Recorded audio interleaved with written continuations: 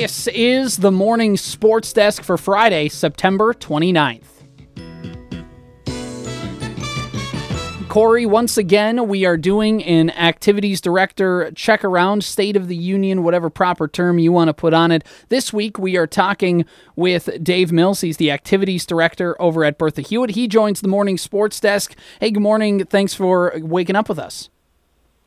Hey, guys. How you doing? Thanks for having me on. I appreciate it. Yeah, there's a lot of stuff going on at Bertha-Hewitt right now, and let's first talk cross-country. They've had a pretty busy week. Last week, they were down in the Twin Cities, and then turn around on Tuesday. They were hosting a cross-country meet of their own. What's it been like for the cross-country team this season?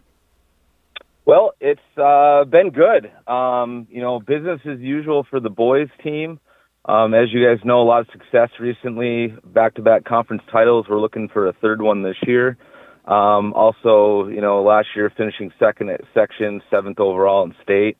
And we returned a lot of our kids. We only lost one senior from that group. So we're a senior-led team right now. They're doing really, really well.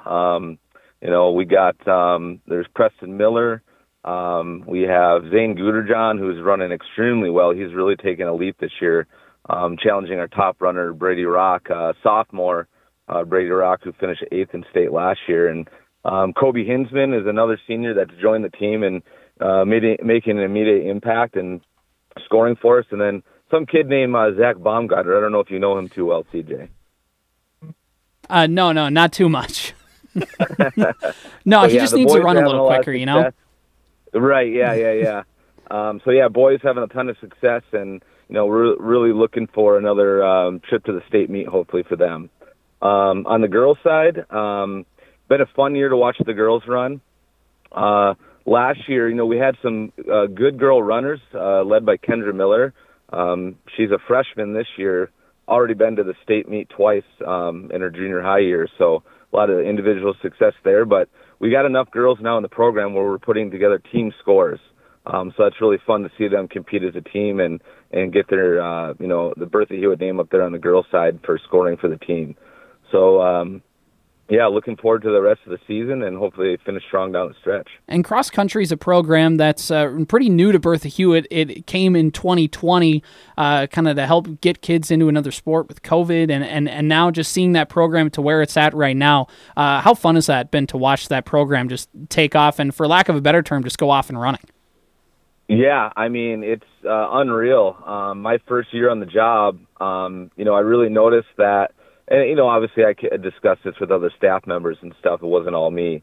But there was a group of kids that just didn't really do much in the fall because football or volleyball wasn't their thing. And so we said, hey, let's get cross-country going. And it's just unbelievable, in a short span of time, 4 or 5 years, the level of success that they've seen. So created a lot of opportunities for some individuals. We got kids now who are running cross-country in college that, never probably would have had an opportunity doing anything else athletically in college. So really cool to see that happening at our school. Dave, we're going to switch gears to the volleyball program now. A nice week for Bears volleyball, 2-0 after wins over Uppsala and Monaga. What's the update? It's hard to believe we're down to maybe like a handful of dates left for that volleyball regular season. Yeah, pretty crazy. It seems like yesterday that we were just getting rolling with everything. But, yeah, it's been a good year for our girls. I believe after the win last night, which was an exciting one, they dropped the first 2 sets to Monaga and then came back to win the last 3 to win it in 5. So that's a great win, a resilient win for our girls. I think that puts them at 7-7 on the year. So a solid season for them. I do feel like we might be a little bit better than our record indicates. We're a senior-led team, got a lot of seniors on the floor, and we've played, I think, really well against some good teams. I mean, Browerville is playing really well right now, and we took a game from them earlier in the season. I know we had a strong showing in a tournament against Poston, who I think was ranked 10th in the state at the time, took a game from them. So, I think this team is really capable of going toe-to-toe with some better teams. We just got to get over that hump and take more than one game from them. So, and it looks like hosting a volleyball tournament this weekend. Is that correct? Yep, that's our annual Bertha-Hewitt invite. We, typically do it depending on when the calendar falls. It's usually the last Saturday in September, sometimes the first Saturday in October. But we got 7 different teams coming. It's an 8-team tournament, and it's always I feel like a pretty fun tournament, pretty good one. We got some teams in the area like Parker's Prairie and Pillager that will come. But then we got schools like Blake School from the cities are coming, and Murray County Central from about 2.5 hours south of us coming our way. So looking forward to a good day of volleyball tomorrow. And let's shift gears here again. Let's talk a little football. Halfway through the season, Bertha-Hewitt 2-2 on the year, and looking to try and keep that momentum going in the second half. What can you say about this year's football squad? Well, I'm just going to look back to last year, and it was a tough year, 0-8. Record-wise, probably the worst year that we've had on record at Bertha-Hewitt. But I'll tell you what, I absolutely love the kids in our program and the attitude of our coaches. Obviously, a down year last year, but they really rallied in the off season. They set goals for themselves and how they're going to improve and get better, and they really followed through with that. And right now their goal as a team is to finish 500 or better, which I think they're on pace for right here.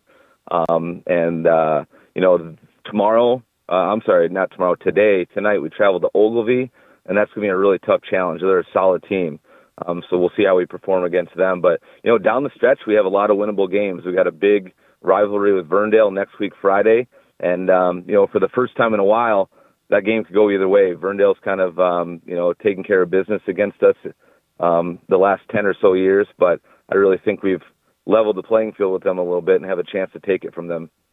And, some improvements that have been made to the football field. I'm biased because I'm a Bertha-Hewitt alum, so I think the facilities there are pretty good. But you guys added some play clocks now to the facility on both ends of the field. Talk about how you guys were able to grab those.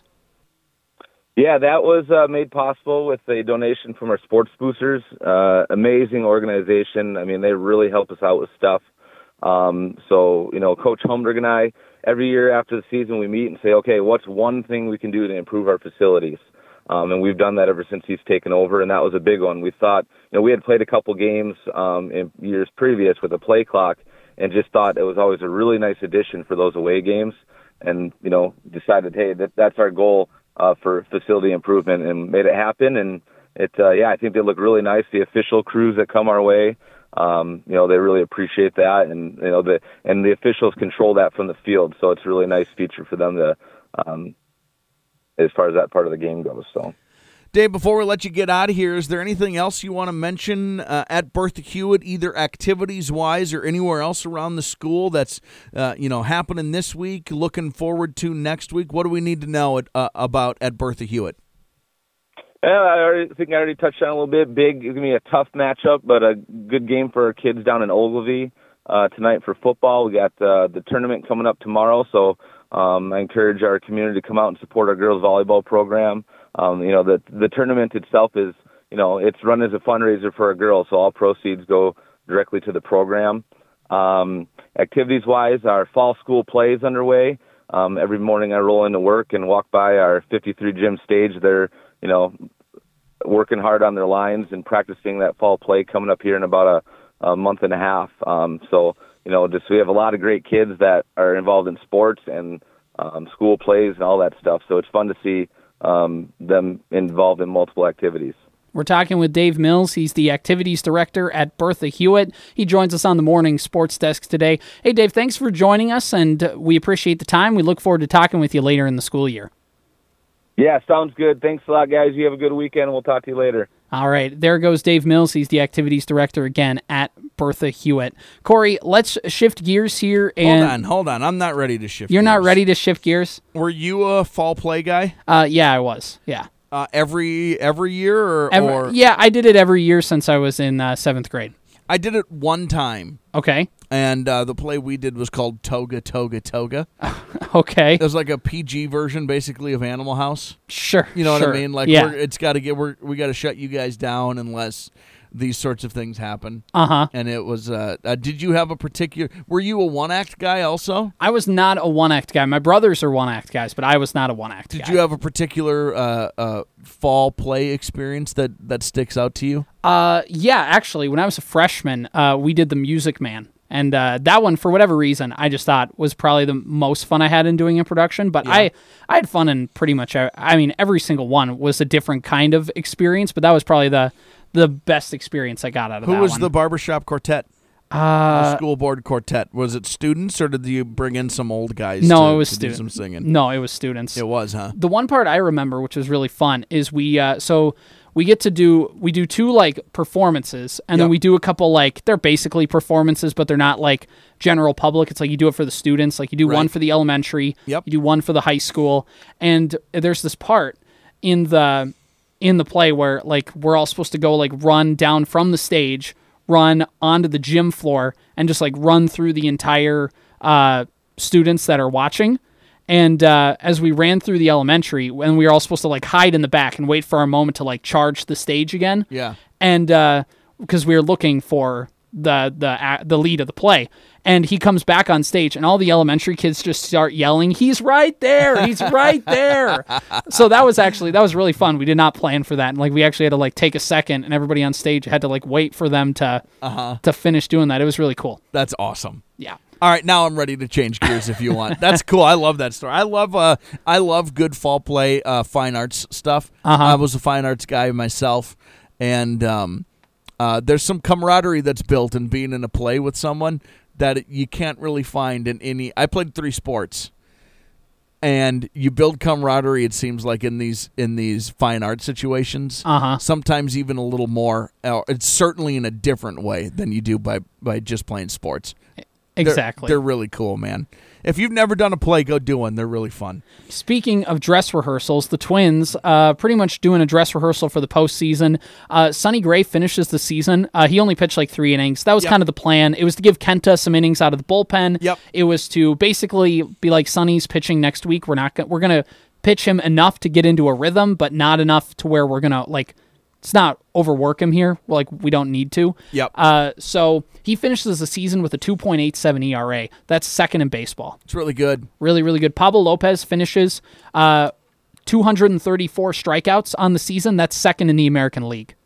Really good. Really good. Pablo Lopez, your Game 1 starter next week. Sonny Gray, your Game 2 starter. Joe Ryan, Game 3 if necessary. If the season ended today, Corey, the Twins would still play the Astros. Which isn't ideal because they have Justin Verlander, but there's a caveat. If Justin Verlander has to pitch, because they're still clinging on to a playoff spot, if he has to pitch over the weekend to hold on to a playoff berth, theoretically he wouldn't be able to be used for Game 1.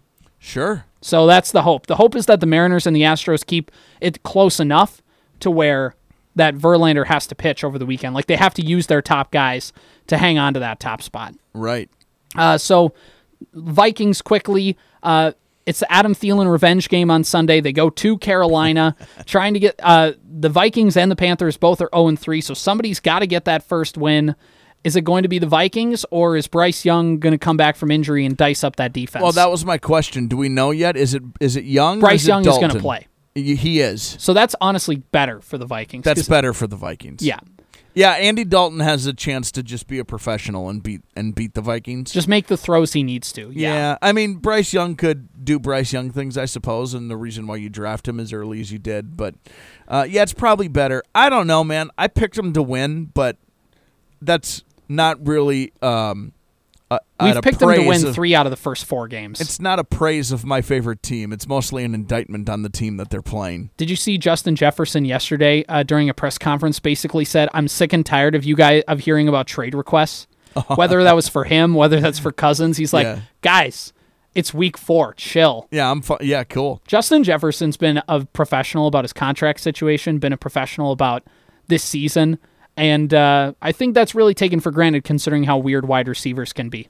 I'm going to leave you with this. Staples Motley at Pine River Bacchus football tonight, 6:40 pregame, 7 o'clock kickoff on AM 1430 and 98.5 FM The Fan. You've got a football game yourself. See you later. Over on the Superstation, K106, 105.9 FM, streaming live at wadinaradio.com and worldwide, one word, on the Superstation K106 mobile app. Download it on the Google Play Store or off the App Store on your iPhone as well. 6:40 pregame, 7 o'clock kickoff. Wadena Deer Creek Wolverines at the New York Mills Eagles. It's a Highway 10 rivalry, and talking with head coach Kyle Petermeyer before the game, he feels excited. He feels like this is a fun rivalry that Mills and Wadena Deer Creek get to do, and it'll be a fun one. We're going to talk with Coach Radnicki in the coming hours here and get his thoughts on the game as well. It's going to be a lot of fun tonight, so join me on the call. Twins are also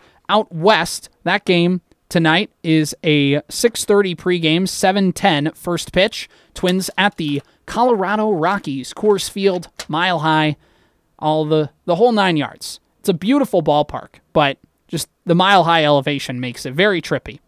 This has been the Morning Sports Desk for Friday, September 29th.